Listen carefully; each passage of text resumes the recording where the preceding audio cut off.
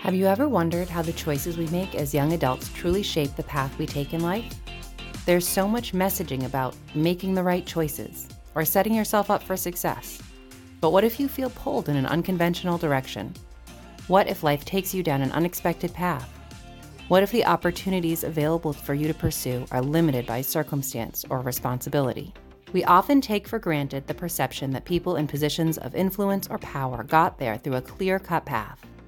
However, if you take the time to get to know them and hear their stories, you'll find that most people traveled a unique and interesting road that only makes sense in hindsight.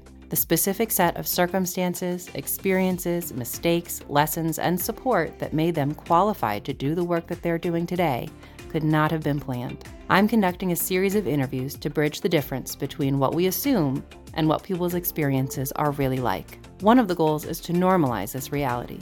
The other is to learn from the shared experiences of those who have already made it to a place on their journey that looks like success. What challenges and unusual experiences did people find along the way? How can their lessons be useful to others? I hope you'll join us for this conversation and that you'll find something here that's useful for you.